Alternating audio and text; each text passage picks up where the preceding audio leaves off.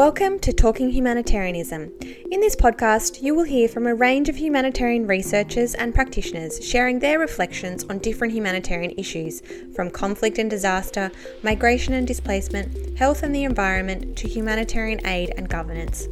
This podcast series is an initiative of the Research Network on Humanitarian Efforts of the Norwegian Centre for Humanitarian Studies. The NCHS is a collaboration between the Christian Michelsen Institute, the Peace Research Institute Oslo, and the Norwegian Institute of International Affairs, and is funded by the Research Council of Norway.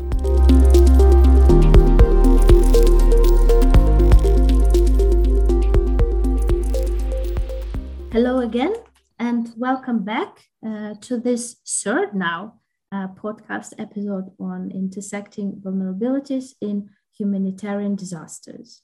My name is Ekaterina Zhukova. I'm a researcher at Lund University in Sweden. And this podcast initiative is supported by the Research Network on Humanitarian Efforts of the Norwegian Centre for Humanitarian Studies. The abbreviation is NCHS. And it is also co-organized together with my colleague, Antonio De Lauri, research professor at the Christian Michelsen Institute in Norway, and also director of NCHS. And it's my pleasure today to host Andrew Littlejohn, who is assistant professor at the Institute of Cultural Anthropology and Development Sociology at Leiden University in the Netherlands.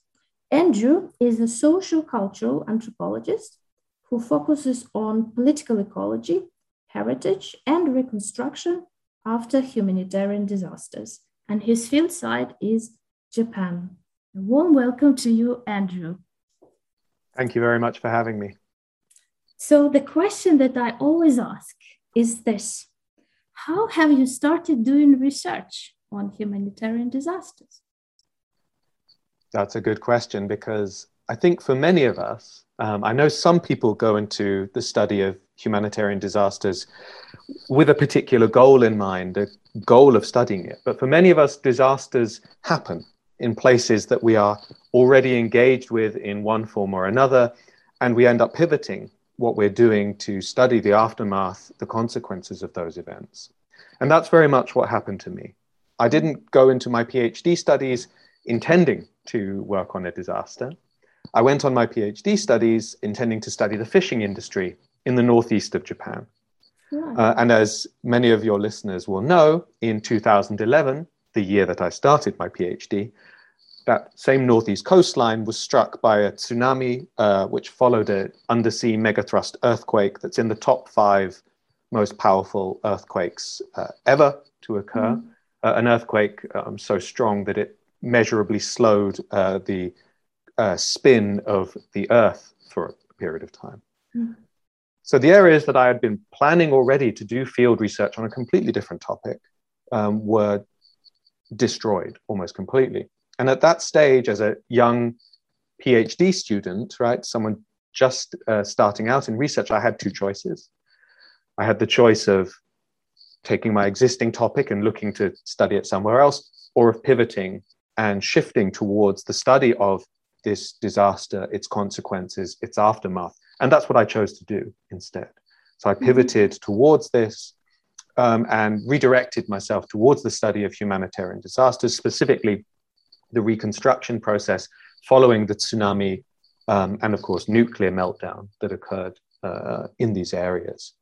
And so it was very much a case of disasters happen, and sometimes we have to, in many different ways, live with their consequences. And in my case, one of those consequences was a pivot away from my previous interests towards the study of reconstruction, social reconstruction, cultural reconstruction, including the question of what one does with heritage, how heritage is affected by disasters, environmental reconstruction, and more broadly, the politics of securing areas against future events, socially, culturally, materially.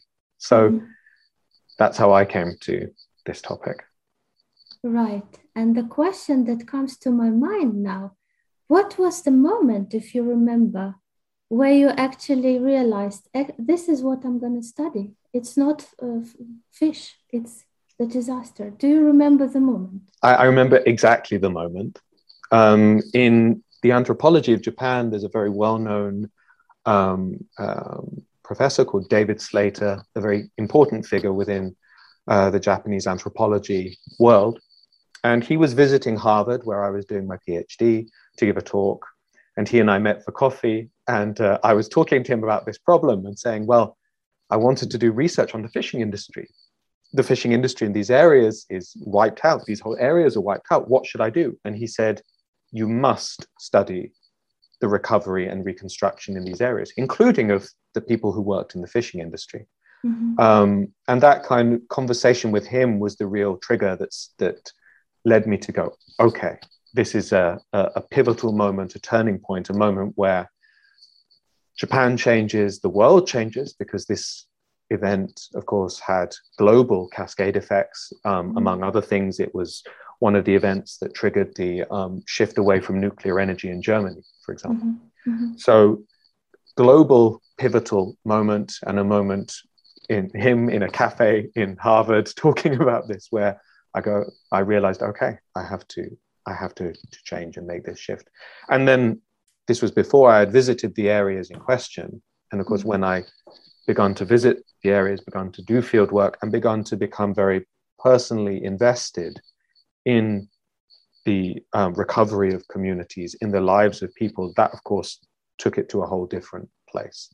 But before I had made that first journey, it was this moment talking with someone who was also very personally invested. He had been leading teams of volunteers from Tokyo, student volunteers, to go to the disaster regions, to go to the areas, and seeing firsthand their impact, seeing firsthand the suffering and the struggles, but also the incredible work being done by people who had survived the tsunami to rebuild.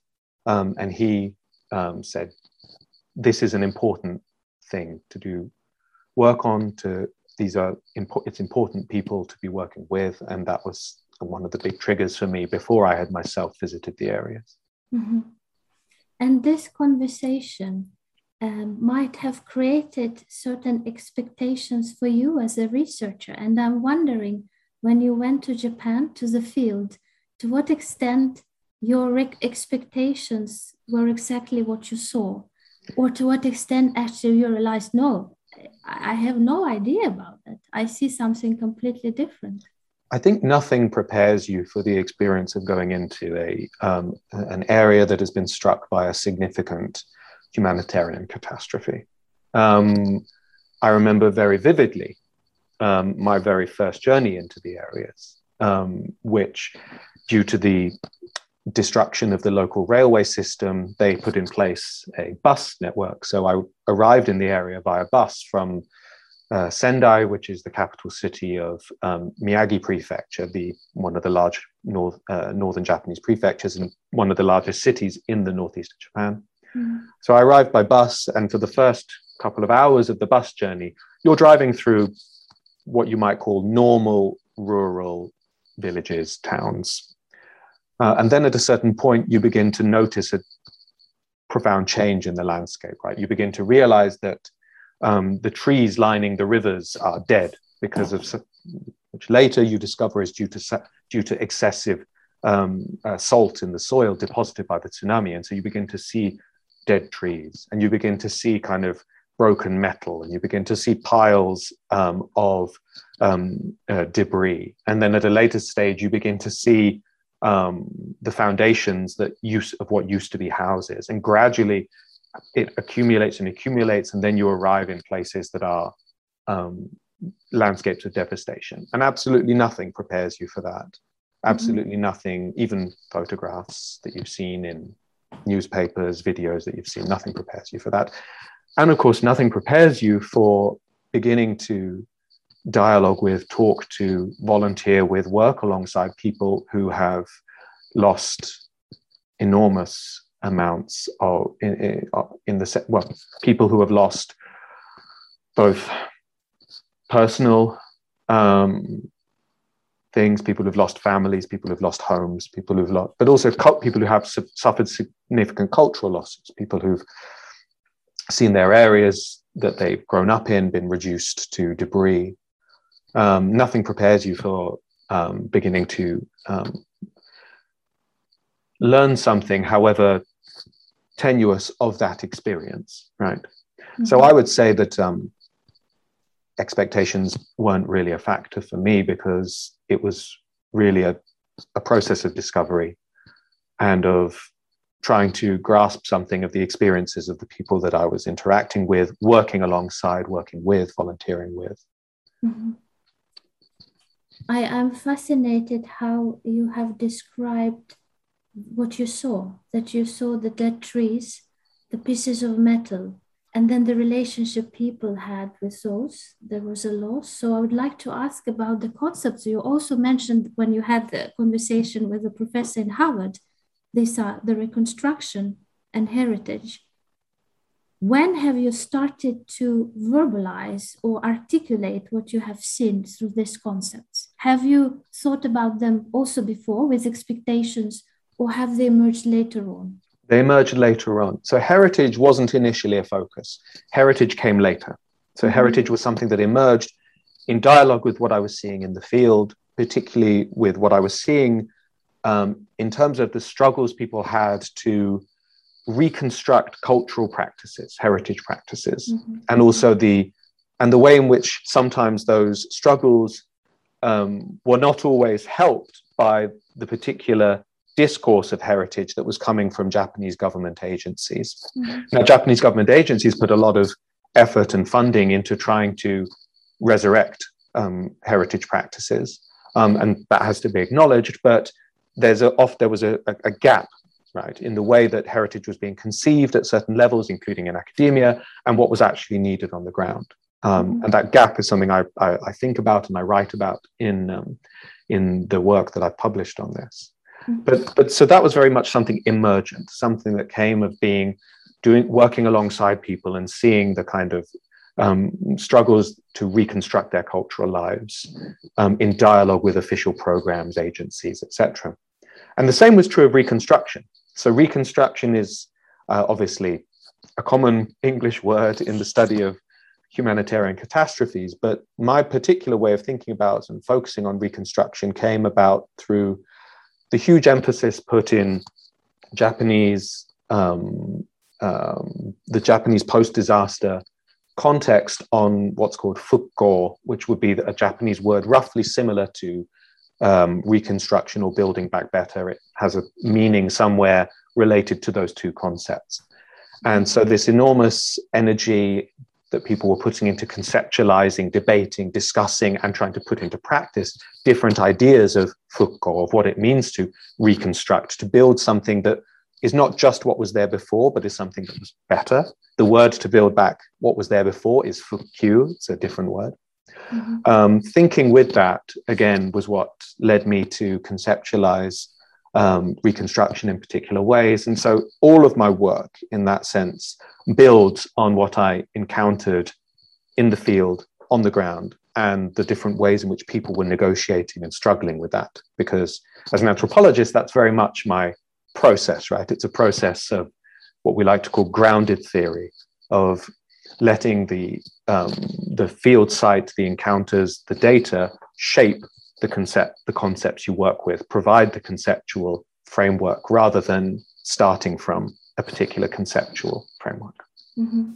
And as you mentioned yourself, you're an anthropologist. And one question I would like to ask, link into that, the role of anthropology in understanding disasters in different places of the world. How would you, what would you say the role that anthropology plays, in addition to that concepts emerge actually from the field rather than imposed in advance? So I think anthropology has an enormous role to play. And not only anthropology, but other, what I'm going to call fieldwork-oriented social sciences. They don't only have to be qualitative, because there's been some wonderful fieldwork done by more quantitatively oriented researchers. But the key thing about anthropology is that it emphasizes ethnography, fieldwork. And this has a huge role to play, because one of the major problems in post-disaster reconstruction is the imposition of top-down, often mobile solutions, right? The idea that there can be a kind of portable solution that you can just apply in all sorts of different places and contexts. And this rarely works. And we see again and again and again a need for more culturally sensitive, context-specific responses. Mm-hmm. So why does anthropology, or more specifically anthropological methods, right? Fieldwork-based methods, qualitative, yes, but in dialogue also with quantitative grounded methods. Why are these important? They're important because they help us to understand the particular social, cultural circumstances of the sites we're dealing with, which shape the kinds of interventions that are necessary, right? Mm-hmm. And it's very often the case that aid workers, however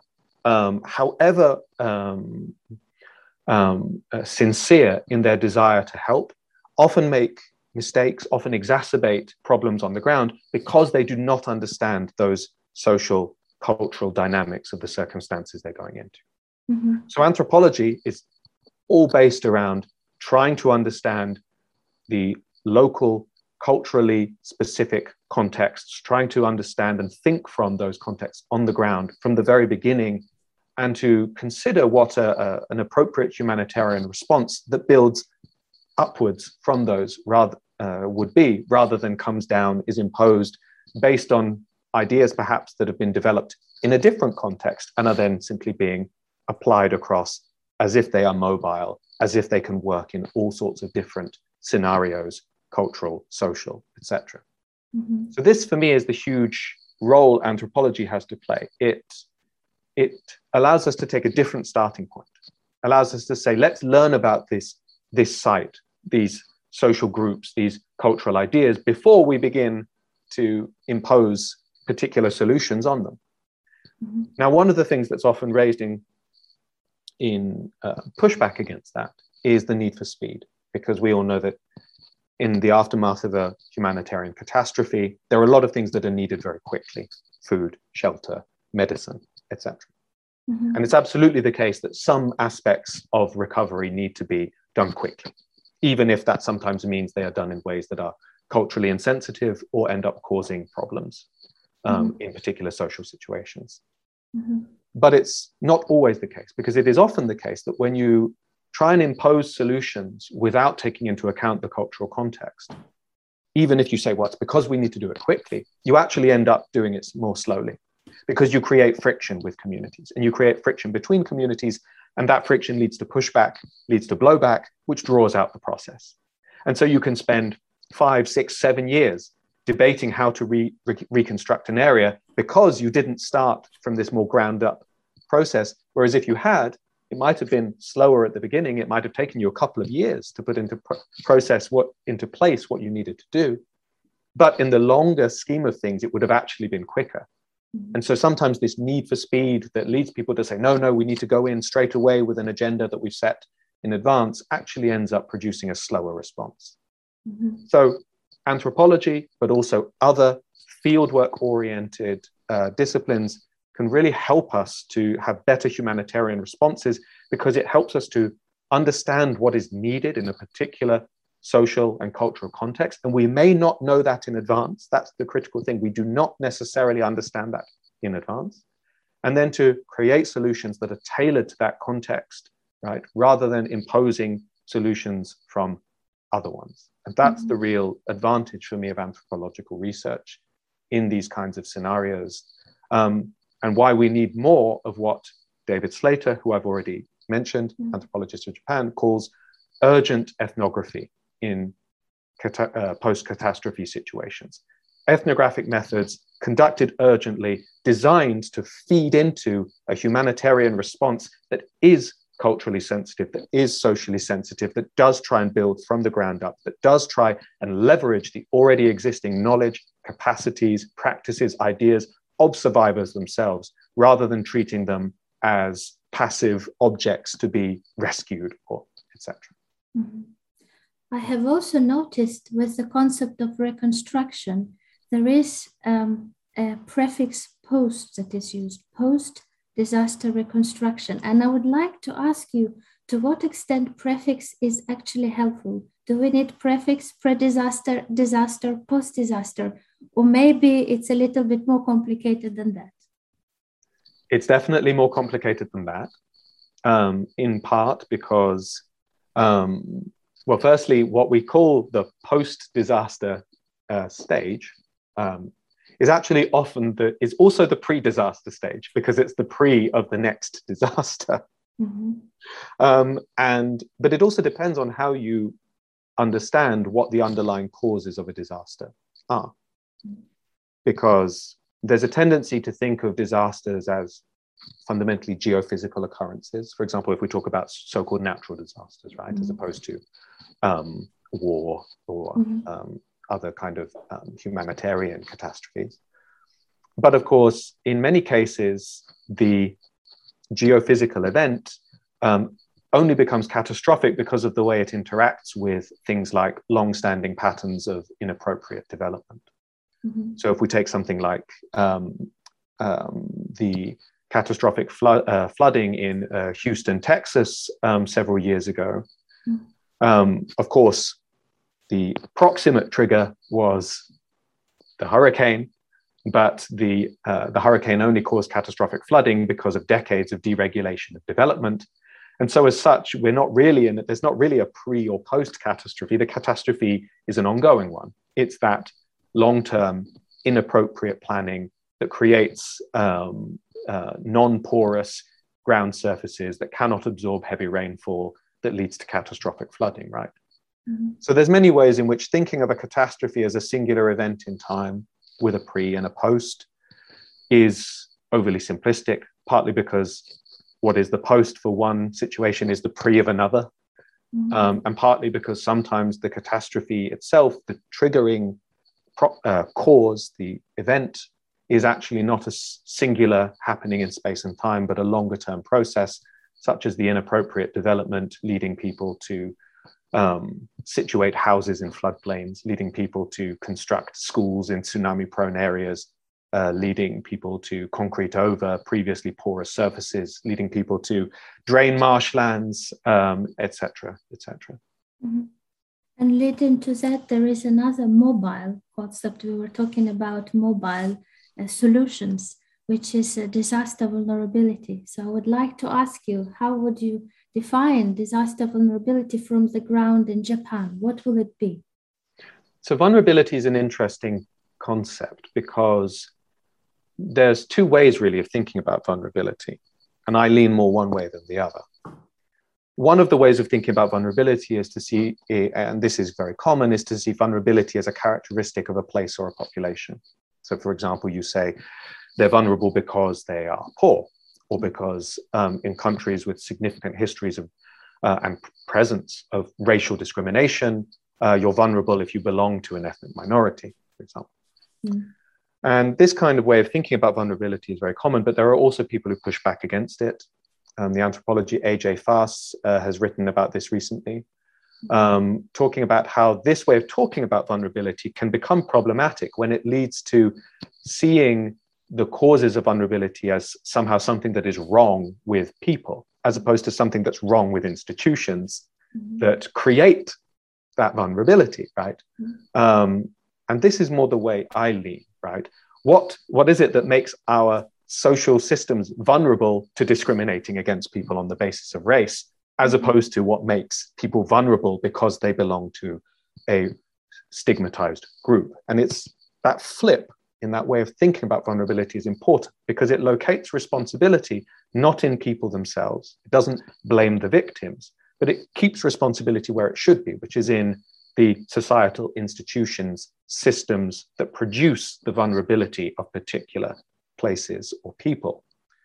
So this for me is how I am trying to move towards thinking about vulnerability, towards asking how social systems, institutions, processes are vulnerable to discriminating against people, are vulnerable to promoting inappropriate development in particular areas, are vulnerable to not listening to the voices of the poorer or more marginalized members of society, as opposed to focusing on that those members of society as somehow natural victims, which is not to say that they are not discriminated against. They are, absolutely, but it's to keep the focus on the institutions, the systems, the processes that produce that discrimination and are thus ultimately responsible for it and are what need to change, right?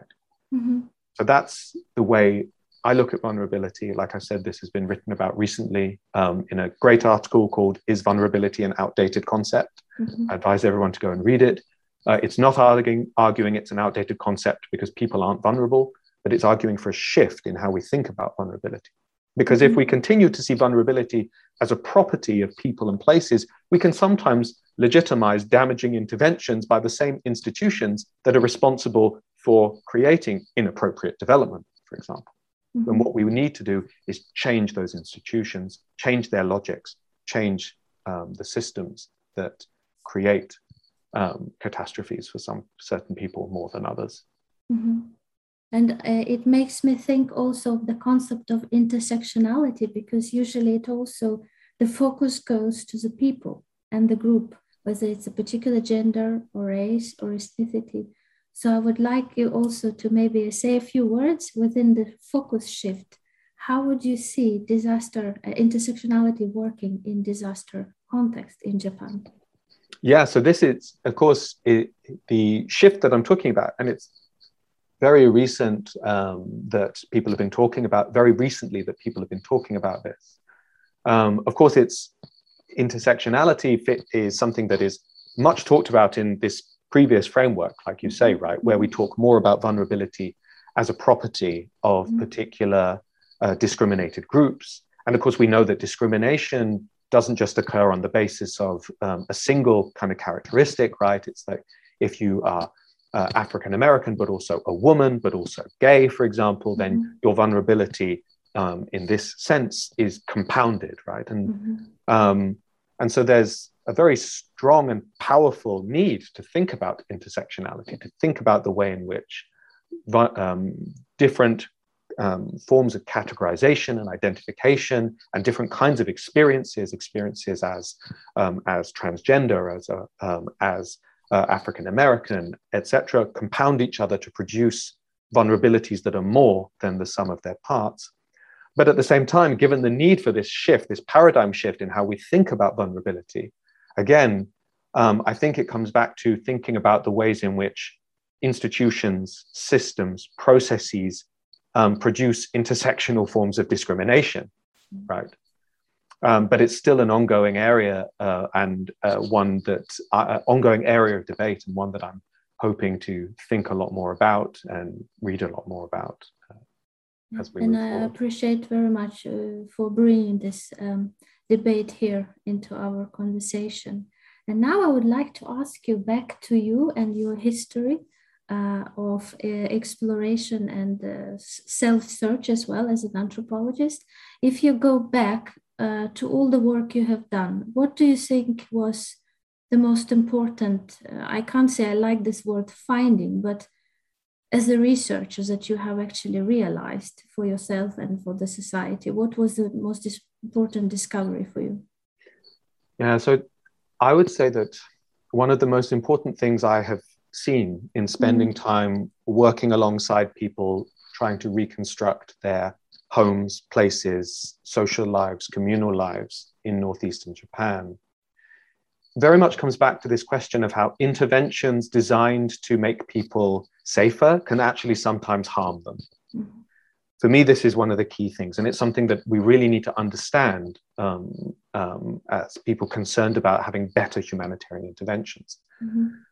One of the things that I've worked on has been resistance among people who survived the tsunami to building new protective infrastructures like seawalls in the disaster-struck areas. And for me, this was a real puzzle. Why would people who had seen people die, who had lost family members, who had lost their homes, resist the construction of new dikes, seawalls, infrastructures that should make them safer against future tsunamis, for example? Now, the should make them safer bit is actually controversial. There's some good reason to think that seawalls do not make people safer. And this is one of the things that I discovered by spending time among these people, that for many of them, they experience seawalls as actually creating a moral hazard. You can't necessarily see the sea when you're behind a 13-meter wall. And one of the ways in which fishermen have long been able to anticipate a tsunami coming is by the way in which the tide draws out and you begin to see the ocean floor exposed as a wave approaches. So you spend time among people and you learn that, okay, so there's maybe ways in which not being able to see the sea actually can be more dangerous, because it makes you think you don't see the signs of danger coming. And in fact, many people didn't evacuate because they thought they were safe because of the seawall, because they couldn't see the tide pulling out. And so you can have this kind of moral hazard that seawalls create. But I also would find that on a cultural level, seawalls were profoundly damaging. They damaged people's relationships with the sea that are kind of important parts of local religious practice, for example, and which the cycle of kind of the, what you might call hydrological cycles in these areas, by which having a kind of more porous boundary in which water can flow across the land-sea interface is very important for their livelihoods as coastal fisher people, aquaculturalists dependent on flows of water bringing nutrients from the inland mountains into the water. So seawalls end up being potentially dangerous because they impede the ways in which people know and anticipate changes in their environment. They end up being culturally damaging because of these religious dependencies on access to the water. And they end up being damaging to livelihoods because of the ways in which they alter the local ecologies. And all of this I found through spending time with people in the disaster regions, working alongside them, talking with them. And they throw into sharp relief how a national level program designed to make people safer actually ends up causing profound damage to those people's lives, such that, as one fisherman told me, if they build this wall, I'm leaving and not coming back. And ultimately, I think this is the perverse trajectory of reconstruction in Japan, where these enormous, I mean, billions of dollars are being spent on building these safety infrastructures. And 10, 20, 30 years from now, the areas will probably be ghost towns. So the most important thing for me then, the most important thing I saw working alongside people in the disaster regions was how when humanitarian interventions are conceived and planned at high levels without any knowledge, understanding, or respect for the social and cultural and ecological life worlds of the people you're trying to help, you end up harming those people. And you end up splitting, dividing communities. You end up causing frictions. You end up causing people to leave. And so, again, it feeds back into this point I said at the beginning, that we need to move away from thinking about humanitarian aid as a kind of one-size-fits-all solution where we have our portable things that we bring into an area, and really think about it as a bottom-up process where we begin with a kind of urgent ethnography and urgent investigation to really understand the worlds of the people we are trying to help before we begin dictating how their worlds should be reconstructed. So would urgent ethnography be something you are working on now? Or in a more specific language, what is it that occupies your mind today? Well, I'm working on a few things at the moment. The first is I'm working on a book manuscript, which brings together the research I've been doing in the northeast of Japan. That manuscript builds on work that I've published in journals such as American Ethnologist, where I've published about this. And I was recently very fortunate to receive a Wenner-Gren Hunt Fellowship to help with the writing of this. So I'm working on finishing this book manuscript. And then I'm also looking ahead towards future projects on the politics of climate change adaptation. This is where I'm moving towards in Japan, the Netherlands, and the United States, and particularly looking at different visions for how we can build new sort of nature-based or green infrastructures to protect coastlines. So very much related to the work I've been doing already in that sense, and also related to the politics of heritage, because one of the things we see struggles over, for example, if you look at the United States, you see struggles between state governments and Native American groups in coastal areas over what to protect, right? Do you construct infrastructures that will protect only cities or gas fields? Or do you construct infrastructures that will protect tribal lands with deep histories of inhabitation and with incredibly important roles within the cultural lives of Native American groups? So I'm shifting more towards then looking at the politics of climate change adaptation, specifically as it relates to infrastructure, culture, heritage in coastal areas, and developing grant applications that will hopefully allow me to do some of this work. Mm-hmm. And you mentioned comparative aspect now, because we have US, the Netherlands, and Japan. Yes. And I would like to ask you, how do you think comparing will help to advance all the knowledge that you have produced already with the field in Japan? Yeah, so comparison, I think, is helpful because it helps us to begin thinking beyond the specifics of the case site and to start questioning whether more global trends or phenomena are emerging, right? So one of the things that we definitely see if we look across different sites is that there are real tensions because of the ways in which perhaps what you might call local understandings of the social contract, the responsibilities between states and citizens, are now being challenged by the need to create global institutions, global responses to climate change, which is, after all, a transnational problem, right? Mm. So this is a phenomenon that is happening in multiple different countries, but it's happening in slightly different ways according to those local variations in histories of state-citizen relations, in ideas about the social contract, etc. And so comparison, or comparative ethnography, allows us to attend both to the general and the particular. We don't have to pick either, right? We can look at how particular global trends or tensions are emerging, but we can ground our understanding of those trends in their specific local forms that they're taking and develop an understanding then of the spectrum of possibilities for how they can be expressed or articulated in particular places. Mm-hmm. So by developing a comparative ethnographic project, the aim is to begin teasing out simultaneously the particular and the general, and to think about how general globalized trends are emerging from phenomena occurring in particular places. So that's the concept behind the comparison. Hopefully it'll work. Have to wait and see. Yes, you have to try. And the last question I really would like to ask you, since now you're also moving into the climate change, it's every day on the news and everywhere, and we're all worried. And climate humanitarianism is yet another concept that emerged. So I would like to ask you, if you were to talk to those people who design policies and aid toolkits and approaches to places that you can again transport, copy and paste, what would you say to them? I would say again that, and again, I want to emphasize, I'm not criticizing people who are trying to develop these toolkits. They're incredibly important. But I would say that we have to always be careful about assuming that we can have a mobile policy toolkit practice that we can transplant to different places without taking into account the specific social, cultural contexts, the specific needs of the people in those areas, which we can never really know without going to them themselves. So my challenge would always be to say, go to the places, learn about the people, collaborate with local communities. Don't believe in advance that you know what is best for them, right? It should always be a dialogic process. Any form of humanitarian work or humanitarian aid should always be a dialogic process in which the agency of the people you're working with is as important as your own.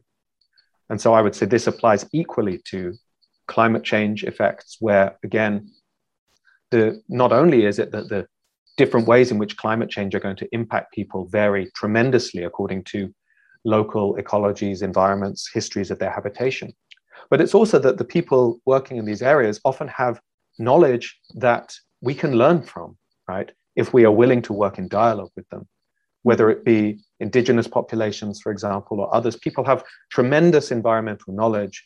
And so again, let's start with the assumption that the goal is to create collaborations, alliances to work with and to learn from people being affected by climate change, rather than to see ourselves as saviors riding in with our portable toolkits and fixing things. This will be the same in climate humanitarianism as it is in other kinds of disaster, post-disaster or post-conflict situations. Thank you so much, Andrew, for sharing your insights with me and with our listeners today. I would like to remind that our precious guest today was Andrew Littlejohn, Assistant Professor at the Institute of Cultural Anthropology and Development Sociology at Leiden University in the Netherlands. And if you'd like to know more about humanitarian disasters or humanitarian crises in general, just visit our website. It's www.humanitarianstudies.no, and we will be back. Bye.